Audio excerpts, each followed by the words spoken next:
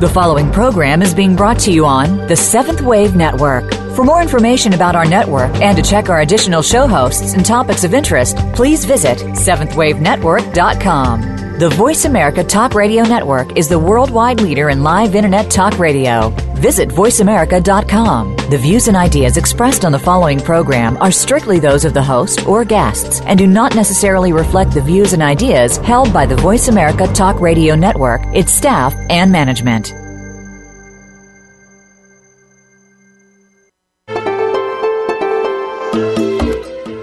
Welcome to Inside Out with your host, Beth Green. This is James Maynard, your co-host. Today's topic, a post-Father's Day look at how you really felt about your dad. Some of us wax poetic about Dad and how great he was. Some of us are pissed at the guy till the day we die. Some of us didn't even know him. How did you really feel about your dad? I personally had mixed feelings. Do you know? Do you want to? Did you fear him? Yes. Hate him? Sometimes. Crave more attention from him? Yes. Really bond with him? Or barely see him? Well, mostly male bonding over sports and other externals. Did you adopt your mother's view of him? Did you reflect his view of himself?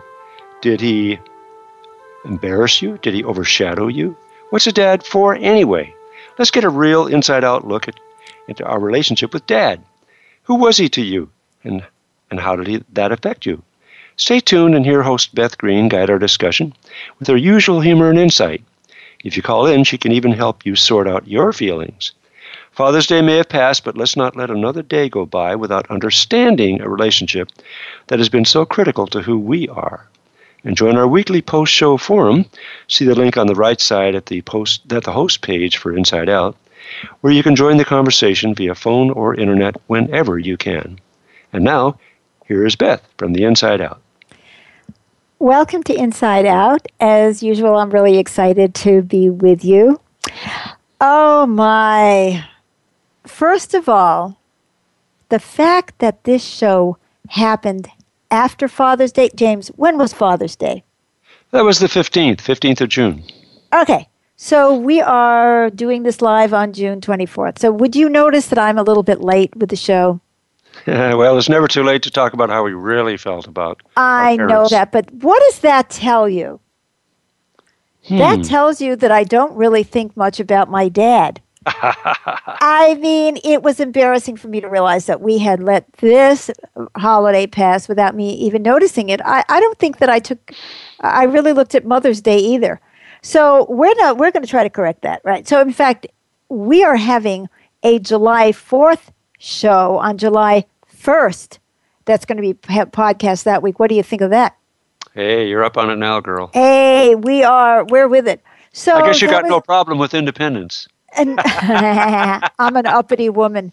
So there it is. I mean, I think that says everything. I don't really think about my father very much, but of course, I have to tell you that my father has been dead for 34 years, which is almost half my life now. So there you have it. But then when I thought about it this morning, I thought, what did I really know about my dad anyway? You know, I was thinking about what I might want to say about my father and fathers and what our father's for and all of that. So if you look at it, all right, in my particular case, my father died 34 years ago when I was 35 years old. Oh my God, now you know how old I am.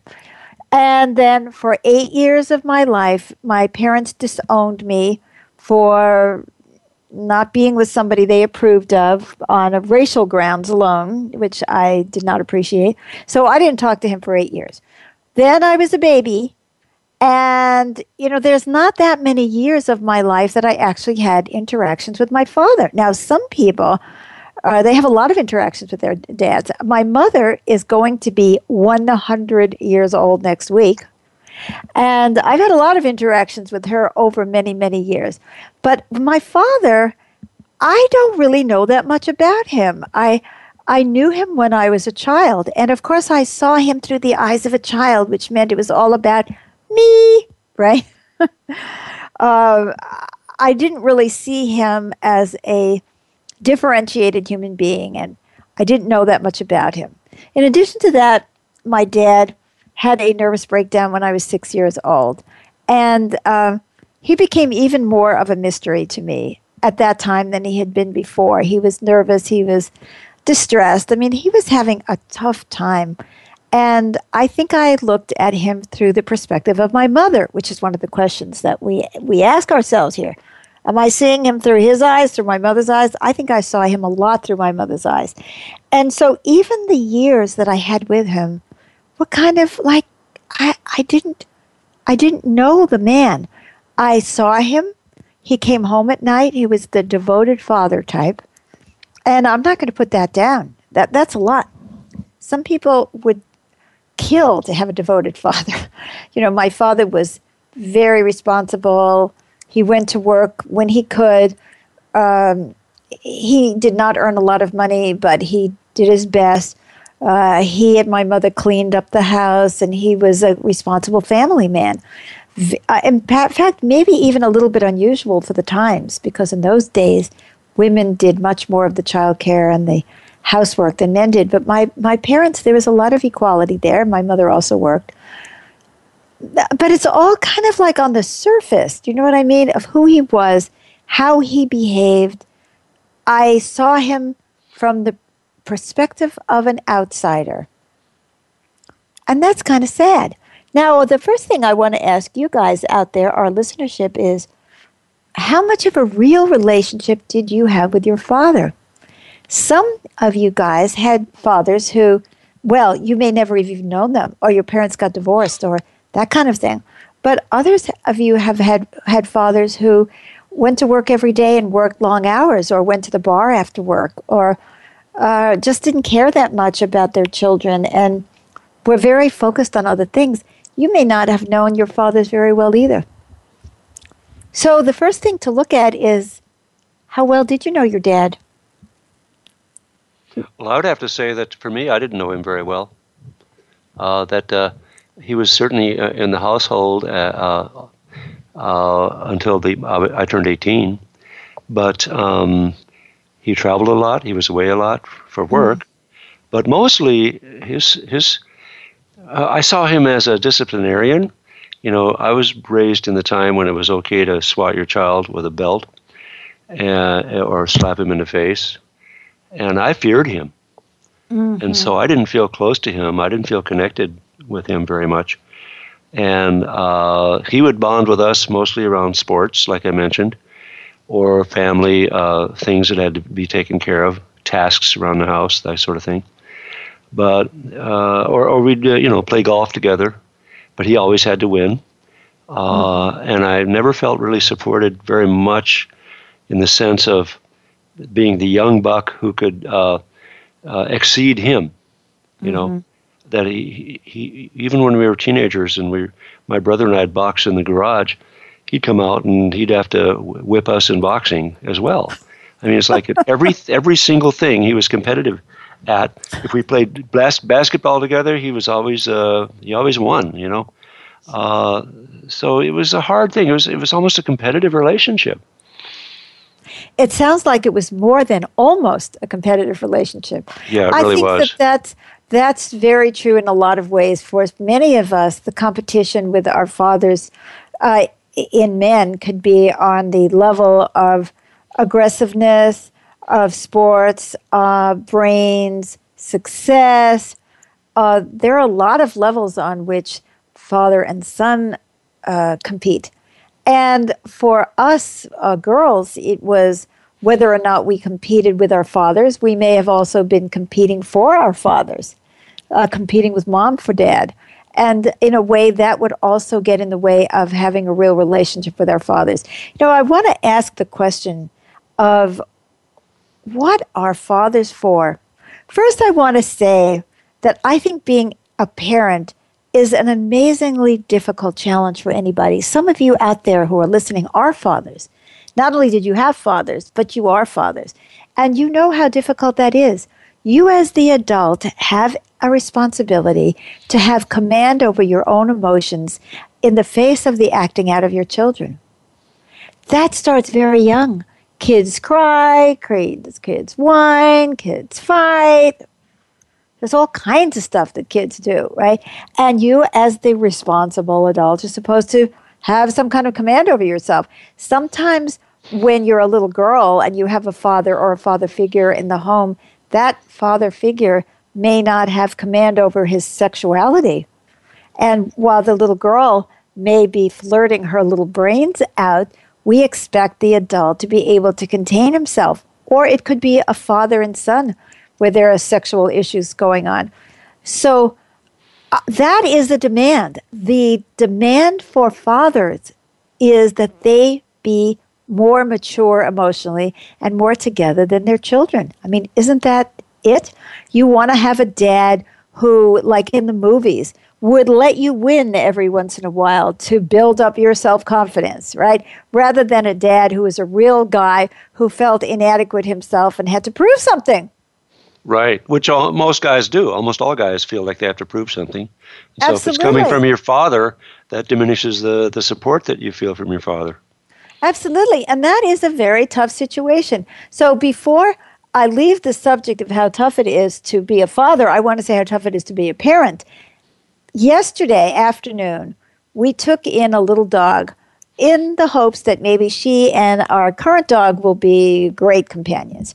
Well, she has had a lot of trauma in the last weeks. The old grandpa who had her died just 2 weeks ago, and then she went into a home of the granddaughter, but she had a son who was very, let's say, very energetic and not very gentle, and the little dog was 5 pounds, just scared to death, and she's been having a tough time.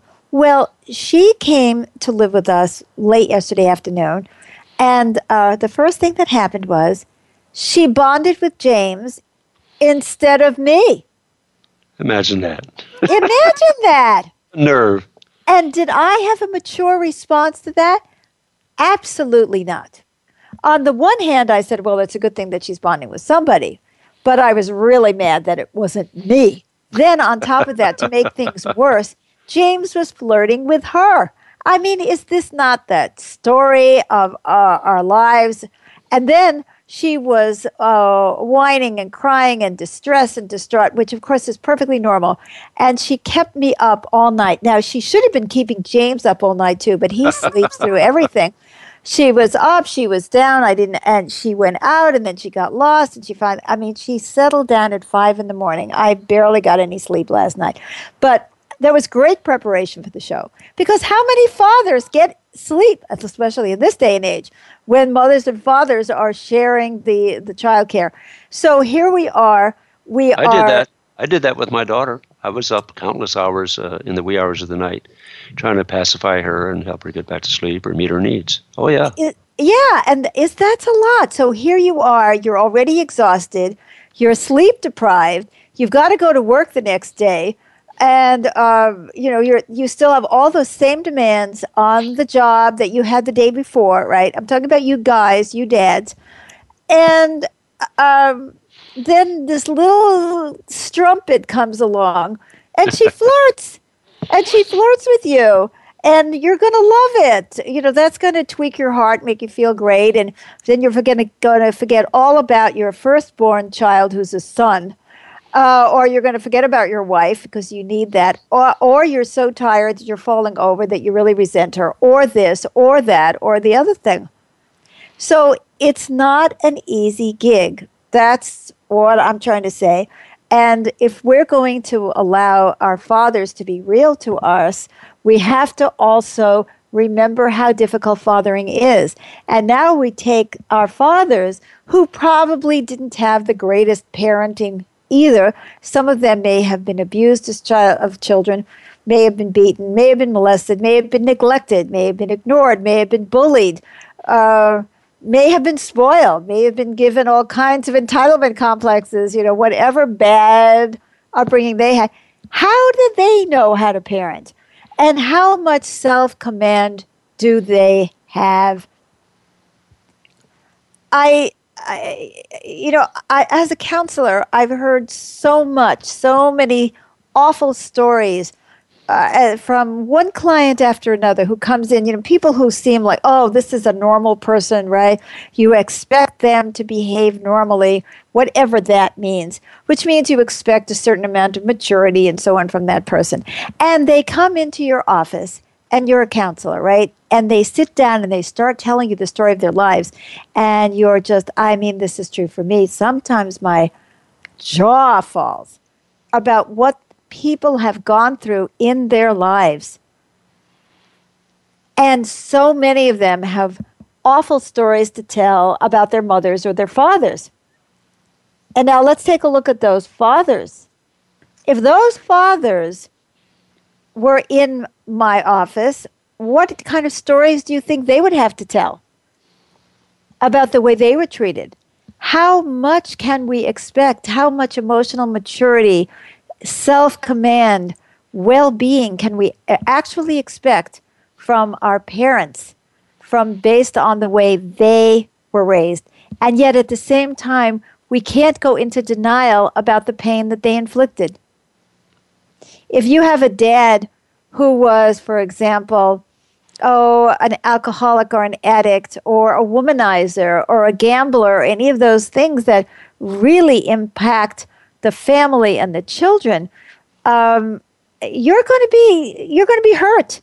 You're going to be really, really hurt. You're going to be brought up by people who don't have that capacity to look at you and meet all your needs in a mature way, and at the same time have self-respect. It's not going to be there, and your parents need to have that either.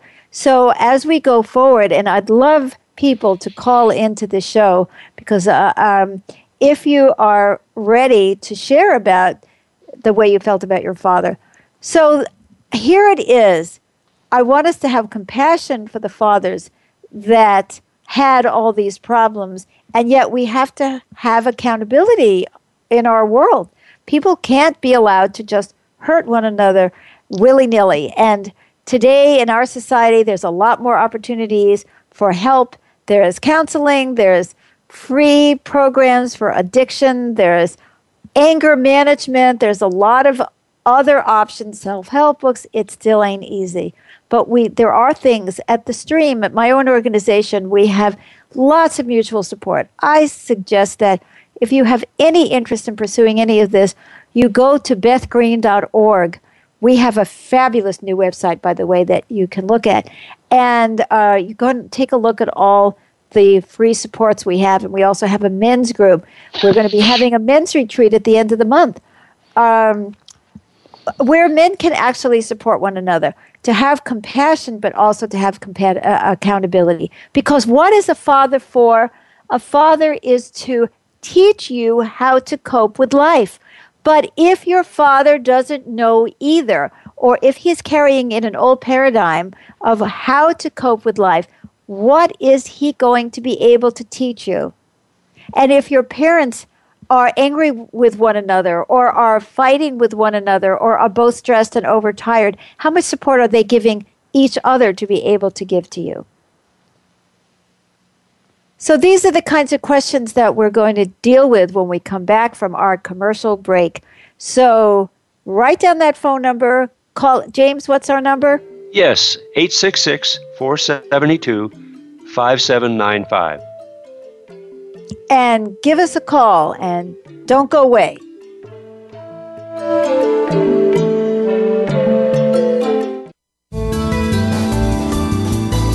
The Voice America 7th Wave Channel.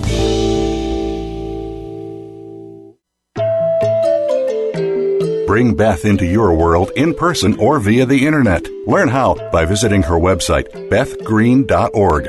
At the website, sign up for her newsletter to keep abreast of her latest activities, blogs, videos, and more. Just for signing up, you'll receive a free PDF copy of Living with Reality, her 688-page volume that helps us understand ourselves in relatable terms, as well as offers a proven program to heal and co-create a better world. But there's more. Learn about Beth's 4 other books, both fiction and nonfiction. Check out her gorgeous music, which is heartfelt and mystical. Become acquainted with Beth and James's programs for healing and training, and discover their community, the Stream Center for the New Spirituality, which welcomes you wherever you are in the world.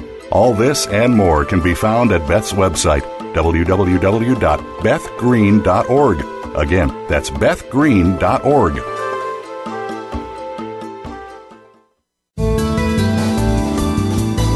Invite meaning and inspiration to your life. This is the Voice America Seventh Wave Channel.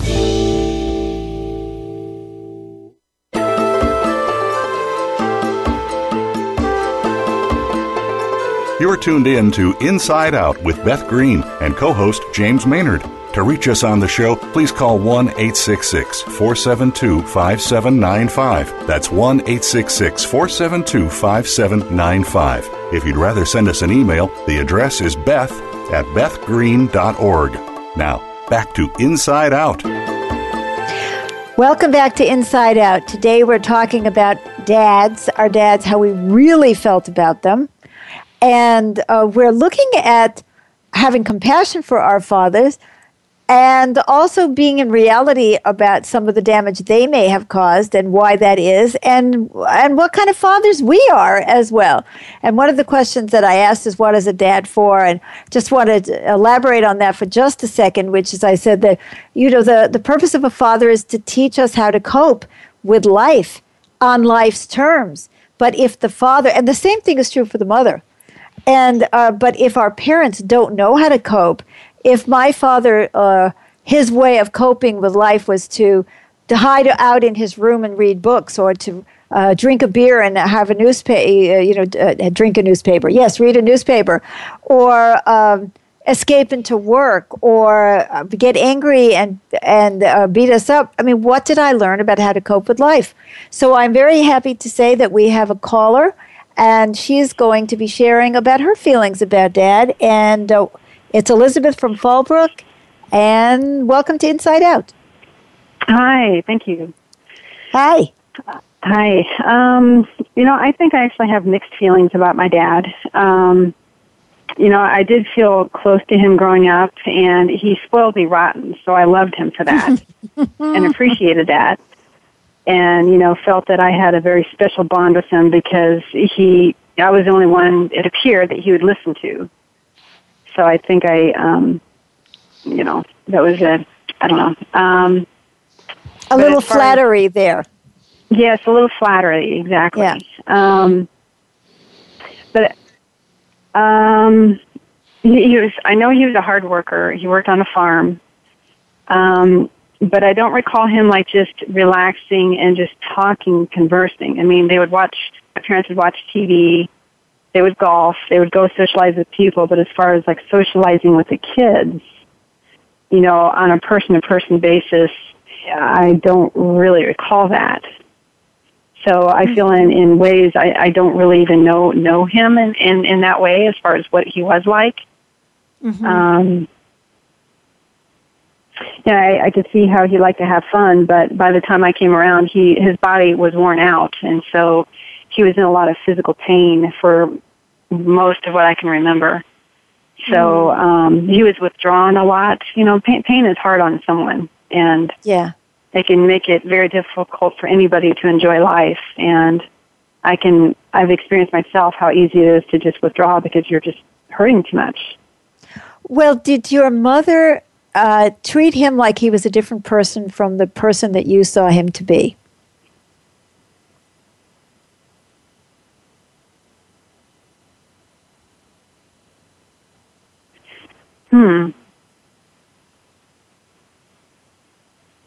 And this is a question that all of you out in our audience can be asking yourselves, because what Elizabeth is talking about is very typical, which is she knew her father in a particular way, which is the way that he treated her.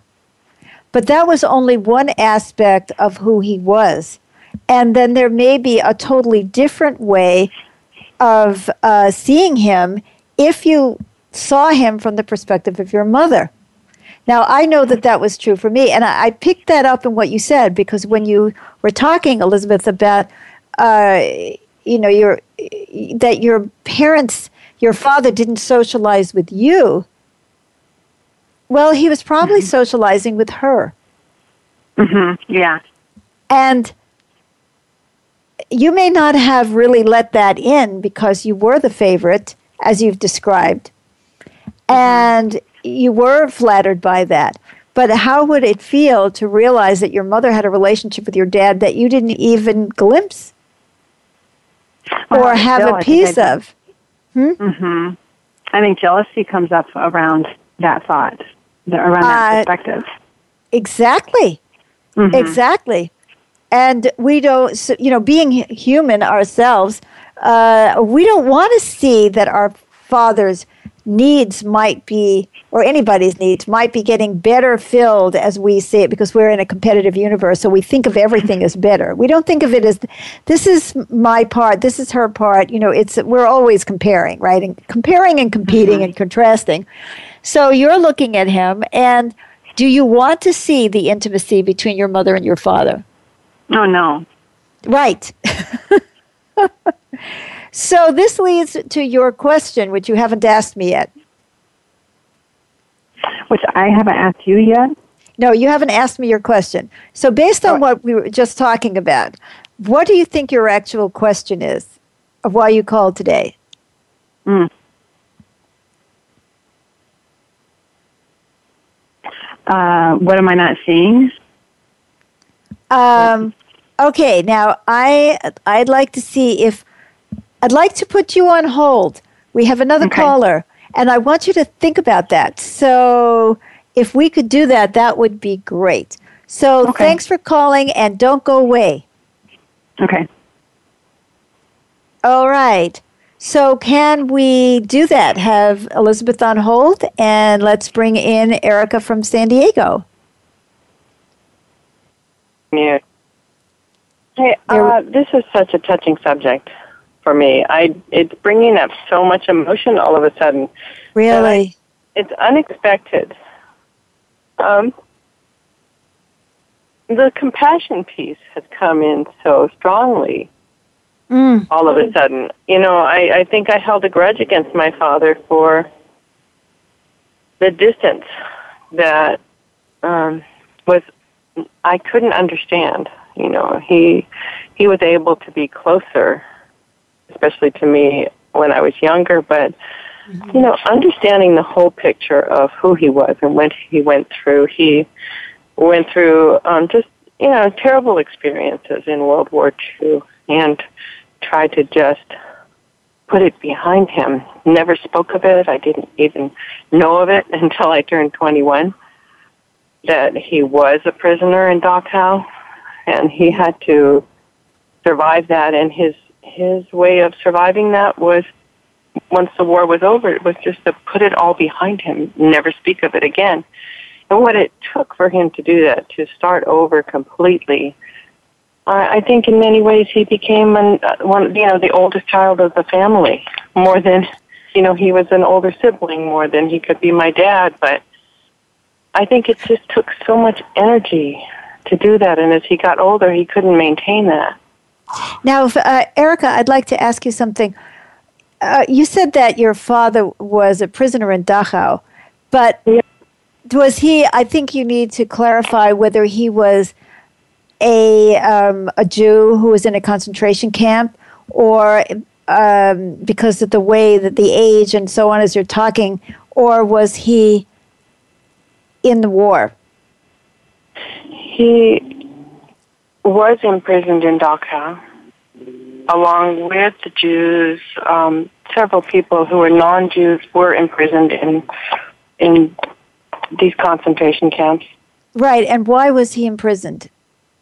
It was coming to the end of the war, and he had escaped from the POW camp. In fact, he escaped from 2 POW camps. And because it was coming to the end of the war, the German resources were so limited that they were not going to transport him to a POW camp. The closest camp was Dachau. Aha. That's interesting, Erica. I had a feeling that this was going to be an important piece of this story. Because what I'm hearing now, because, just listening, people would think, oh, well, he was a Jew and he was in Dachau. Or a gypsy or homosexual but he actually was a member of the army who had been captured and was a POW and had escaped twice and ended up in a concentration camp. Is that correct? Yes, absolutely. Okay. So now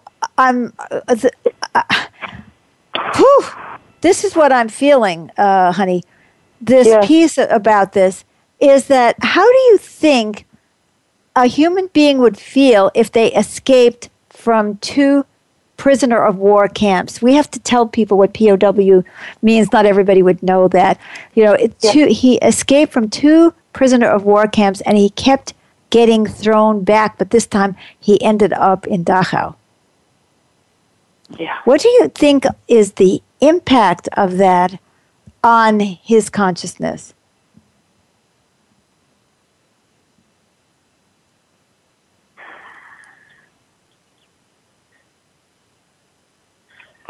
I think that he must have felt completely doomed and devastated. I would think so. And just to follow up on that, what does it take to try to escape from a prisoner of war camp?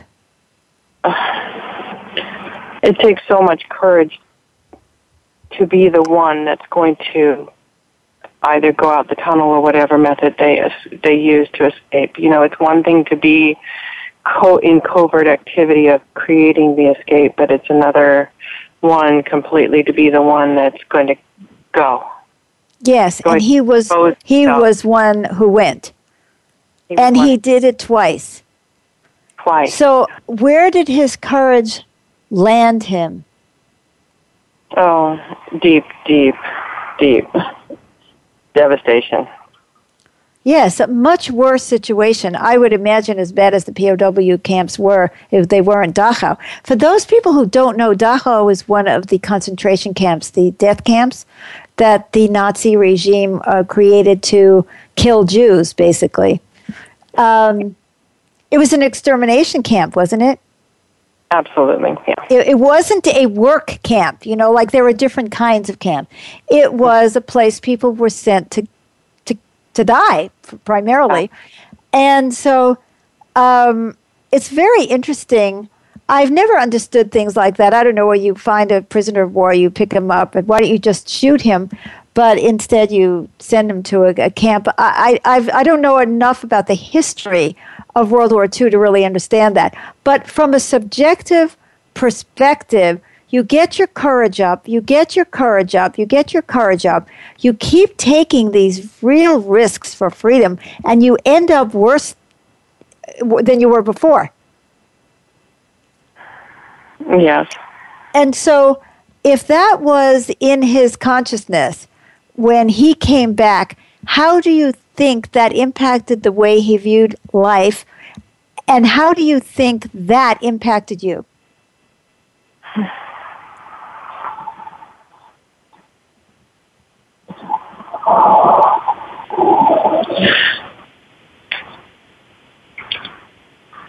That's such a great question.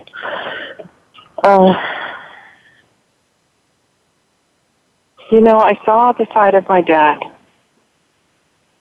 that knew that it was a miracle that he made it out and that he lived on that. And choosing to wall off that part of him that had that horrible experience made me aware that there was more to him that I was not allowed access to. Yes. So, well, it's yes, but it's more than that. You were not allowed to have access to him because he walled himself off. What was he trying to wall off in himself? Well, was it how he felt about himself? Well, what's striking me, Erica, as I'm trying to feel into this situation, what that might have been like for someone such as he, is that his courage got him in worse and worse trouble. And as that happened, he would have a choice of either giving up or trying to pump himself up one more time to keep trying. Do you see what I mean?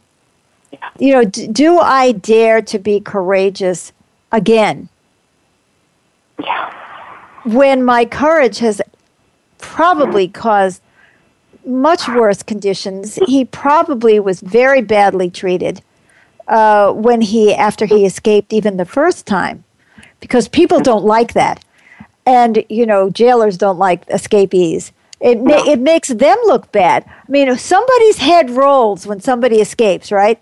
They're all in a society where they have to protect themselves, their asses. It's not like a benevolent society where everybody's singing around kissing each other, right? And so whoever was responsible for the allowance of these prisoners to escape is also in trouble.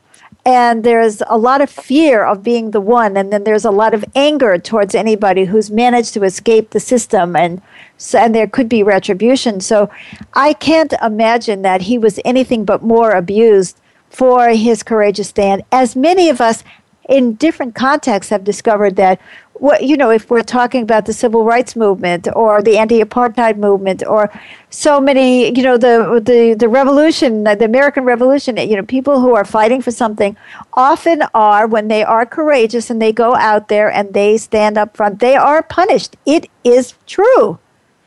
Yes, people I see that. want, people want to make a symbol out of you, so that other people won't do the same thing. So I can only imagine, I can really only imagine what your father went through and what he would have felt about his own courage and anybody's courage. Would he have been in favor of his daughter or his son or anybody close to him standing up and speaking out? Did he do that? Of course not. The middle brother in my family, the middle child in my family was, chose to be brave and stand up to my father. And that went terribly. It was absolutely never behave like this again. So when my brother... Isn't that interesting? Yes, go ahead. Fascinating. I never really understood that piece. But it was because my brother was so courageous and said something is terribly wrong, and he would be punished. Mm-hmm. Just as your father was punished for being courageous, and on some unconscious level, your father was trying to teach your brother to cope differently from the way that he coped. That's right. Because your father coped by being courageous. And he didn't want his son to do that. There's that old phrase, the sins of the father are visited upon the sons and subsequent generations. And so there it is. So not only was your father afraid to be courageous himself anymore, and yet he was expected to carry on like nothing happened, right? Which was his act of courage was to show up. And his fear of action, of taking action, would have paralyzed him on so many levels. And then he has a son, and he hates that part of himself. He loves that part of himself because it made him feel proud, but he hates that part of himself because it endangered him. And you can see both of those in the way he related to his son. So I really would like to thank you for calling. And we're about to go to break now, but... I think that was a very interesting example that would make a lot of us think, because our fathers, many of them were not in wars, but they had other very painful situations that they had to cope with as well. So thanks for calling, Erica. And we'll be calling on Elizabeth as soon as we come back and find out if she's figured out what her question is.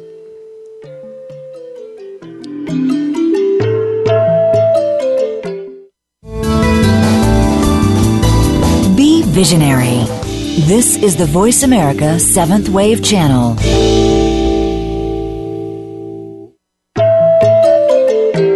Bring Beth into your world in person or via the internet. Learn how by visiting her website, bethgreen.org. At the website, sign up for her newsletter to keep abreast of her latest activities, blogs, videos, and more. Just for signing up, you'll receive a free PDF copy of Living with Reality, her 688-page volume that helps us understand ourselves in relatable terms, as well as offers a proven program to heal and co-create a better world. But there's more. Learn about Beth's 4 other books, both fiction and nonfiction. Check out her gorgeous music, which is heartfelt and mystical. Become acquainted with Beth and James's programs for healing and training, and discover their community, the Stream Center for the New Spirituality, which welcomes you wherever you are in the world. All this and more can be found at Beth's website, www.bethgreen.org. Again, that's bethgreen.org.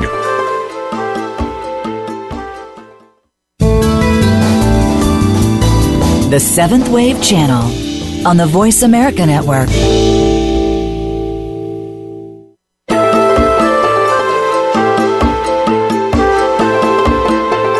You're tuned in to Inside Out with Beth Green and co-host James Maynard.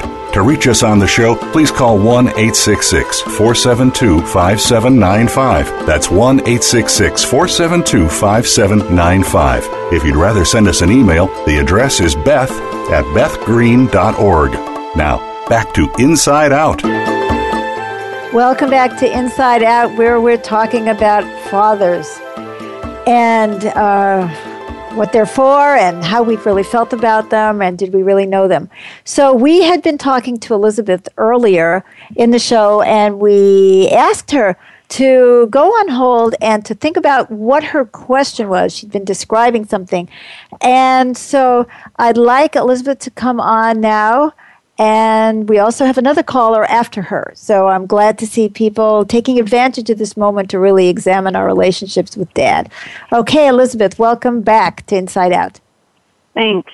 I'm not totally clear, but I'm thinking there's a clue with what Erica was experiencing with her father and what her father went through with the war and such. Yes, there was, which was, God's way, right? I got that we should put you on hold, and I didn't know why, and then we had Erica, and it was like, oh, now you're ready to come back. So Isn't that interesting? Yeah, go ahead. So it feels like there's some aspect about my dad that I didn't even know about because he also went through the war. He was not in a concentration camp or anything, but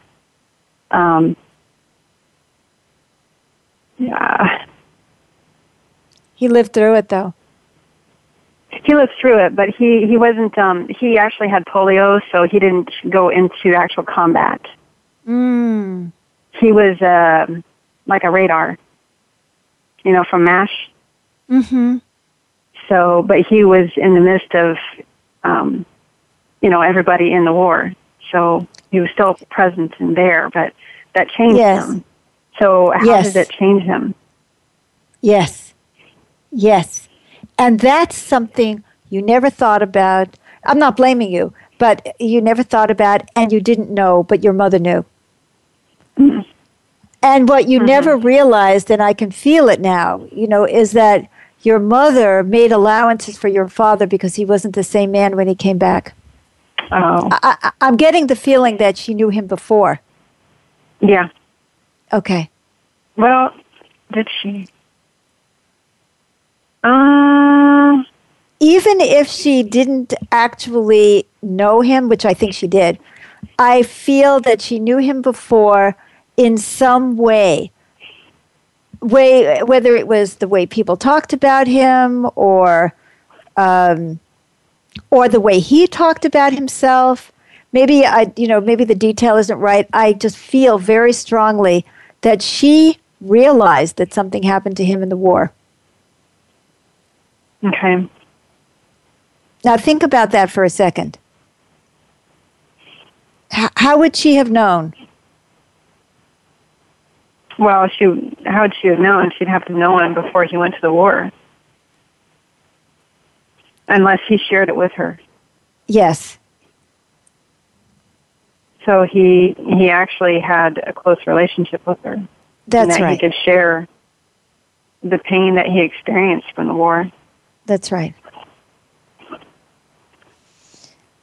And I could see why, he didn't share it with his kids because he was protecting his kids. Or at least he thought he was. Yeah. So glad that this came up, and I'm going to have to let you go for now, Elizabeth. So glad that you called in because you and Erica are not the only ones. If you're of a much younger generation, your father might have been in Vietnam or in Korea. How many kids are now growing up with fathers who've been to Iraq or Afghanistan? Mm-hmm. And what happens to those men and how they saw themselves and how they felt about themselves. There's a million things that happened in the war, and how much they were traumatized by the violence around them. So a lot thanks of them for... Sorry. Yeah, go ahead, James. I was going to say a lot of them become very shut down. Yes. Because if they don't want to feel it, they don't want to go experience that pain, and then they become shut down parents. Yes. And thank God there's more acknowledgement of that today than there was then. But we still have a dismal situation with our veterans. So now I'd like to invite on Helen from San Diego. Helen, welcome back to Inside Out. Thank you. I don't really know what question I have to ask about my dad. It's been an interesting relationship. He was a wonderful dad for young kids. He was a very young father. He had 6 children by the time he was 25. He was a PhD student at the time, and, we had a lot of fun, even though he must have been working hard at school. He was very playful and would play with all of us kids, and then he left. Mm. And I didn't really have much of a relationship with him until I went to college. I lived with him for a year maybe or something, and then he left again. Because of illness, he got asthma and had to go back to California.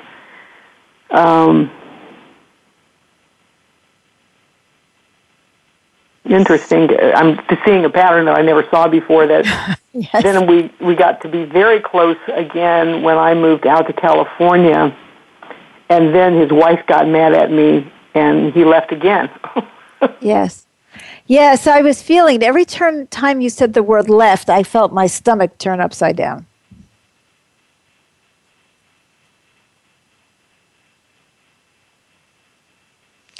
So, how has that impacted me? Yes, of course.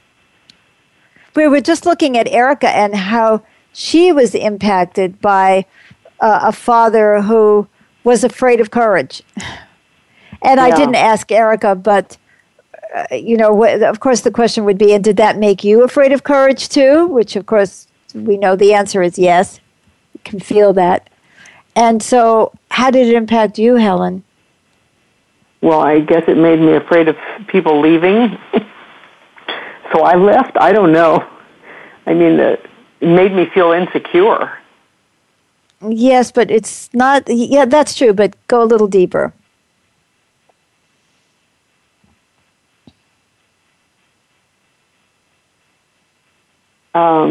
It made me feel that, I don't know, I was a matter of convenience or something like that. Well, this is very simple-minded, so I hate to even bring it up. But, the obvious first thing, maybe you meant this before about being insecure, was that it created in you a pattern of belief that men would always leave. Always. Yeah. And so how are you impacted by the belief, the paradigm, that men always leave? Well, I didn't have to be very careful about who I chose. How true that is. Oh, that is so fun. Because they're going to leave anyway. That's exactly. absolutely... It's not going to last long. I can have fun with them while we can, and it doesn't matter because it's not going to be forever. I think that would give you a feeling about relationships that you don't have to be careful about who you choose. I think that's brilliant. And that's brilliant. And there's something else that it did. Well, they're not going to last, so I don't value them as much as I do my relationships with women. Right. You don't want to invest. Yeah, I don't want to invest. Yeah. Very good. Excellent. Well, is there anything else? My husband will appreciate this input. Thank you. We're always happy to oblige. Yeah. Is there anything else that you would like to share or ask while you're on before we hang up today? Well, I'm sure I imparted the same misinformation to my daughter.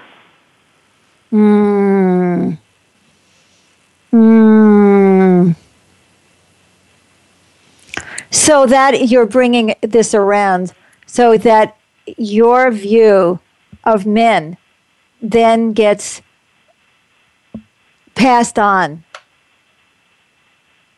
to your daughter. Right. Yeah. That's good. That's it. Thanks so much for your call. Okay, thank you for your answers. I like your goodbye. I like to help people, and I encourage people to call into Inside Out if you have a personal situation where you need support. If I can help you, I will. If I can't, oh well. We can. I'd like to see. Oh, it looks like we may have. Oh, we have another caller. So forget what I was going to say. Okay, we have Christine from San Diego. I'll try to be fast. I know you only have a couple minutes. Yeah, welcome. Thank you. So I wasn't able to listen the first 20 minutes because of work, but I've heard Erica and Elizabeth and Helen share. Yes. And I was on the show a couple weeks ago, and we talked about, Madam Mazurka talked about how I felt so vulnerable being half Japanese, being Asian. Yes. Mm-hmm. And when I think about my dad is white. Mm-hmm. And I know my mom saw him as weak, and I did as well in some ways. Mm-hmm. But I was wondering if I also blamed him for the white part of him not being stronger. That you associated white with weak. Yes. Yes, you did. Okay. That's very good. And I think you have just a very quick little coda question that you would like to add to that before we have to go. Is it related to me or to other people? It's related to you and how you see yourself. Well, do I see myself as part strong, part weak? Yes, you do. Mm-hmm. And how do you treat the part of you that you consider to be weak? The same way my mom treated my dad, I think, which is domination and contempt. Contempt is the very word. Yes. Yes. Yes. Well, okay. that's great. Thank you so much for your call. Thanks. We don't really have any time left today to actually go into any major healing process about our fathers, but I think that having this conversation in itself is the beginning of a healing because we begin to see our fathers as real. We have tended to think of our parents from the perspective of ourselves as children. It takes a lot for us to think of them as being somehow real in and of themselves, and that's kind of important. And as came up with Elizabeth's example, which is so great, was about jealousy of anybody who does have a real relationship. And how many people have I heard who said, I couldn't believe it. When I went to my dad's funeral, there were all kinds of people there who said what kind of a great guy he was. And I didn't think he was, or I didn't know that, or I didn't even know he knew that many people. And it's always kind of shocking to discover that our parents exist outside of ourselves. Well, I'm going to tell you, is we don't only do that with our parents. We do that with our spouses. We do that with our children. We kind of do that with our world. It's like what exists outside of me is not nearly as important as what exists in relationship to me. So that's a very good reminder for all of us. So I can't believe we are out of time. James, yes. Tell us what's happening next week. Yeah, that's a very good segue into the theme of next week, which is independence. Honor the Declaration of Independence, how we throw away our rights and how to take them back. The Declaration of Independence says that all persons are created equal and are endowed with inalienable rights such as life, liberty, and the pursuit of happiness. Our rights may be inalienable, but we can still lose them. If you kill someone, you lose your liberty and maybe your life. If your pursuit of happiness includes molesting a child, you lose that right. But not only do we lose our rights, we throw them away. We don't speak out of fear. We can't think because of our slavish assumption of social attitudes. We aren't free because of our addictions and egos. So on this edition of Inside Out, we're going to talk about our inalienable rights and how we keep them and how we lose them. So exercise your freedom of speech and call in. And we will have an opportunity to confront these questions and celebrate our 4th of July by taking back these rights. And now a final word from Beth. I love that. And we're going to do it in a timely fashion for a change. And how do you like that? Well, I've loved talking about dads. Maybe we'll do that again. And I hope every dad in our listening audience has more and more compassion for himself. And let's take on this throwing away of our rights. And by the way, if you like this show, pass it on. You can share it on Facebook. You can email your friends. You can let people know and join our Inside Out post-discussion forum. You can see the link on the right.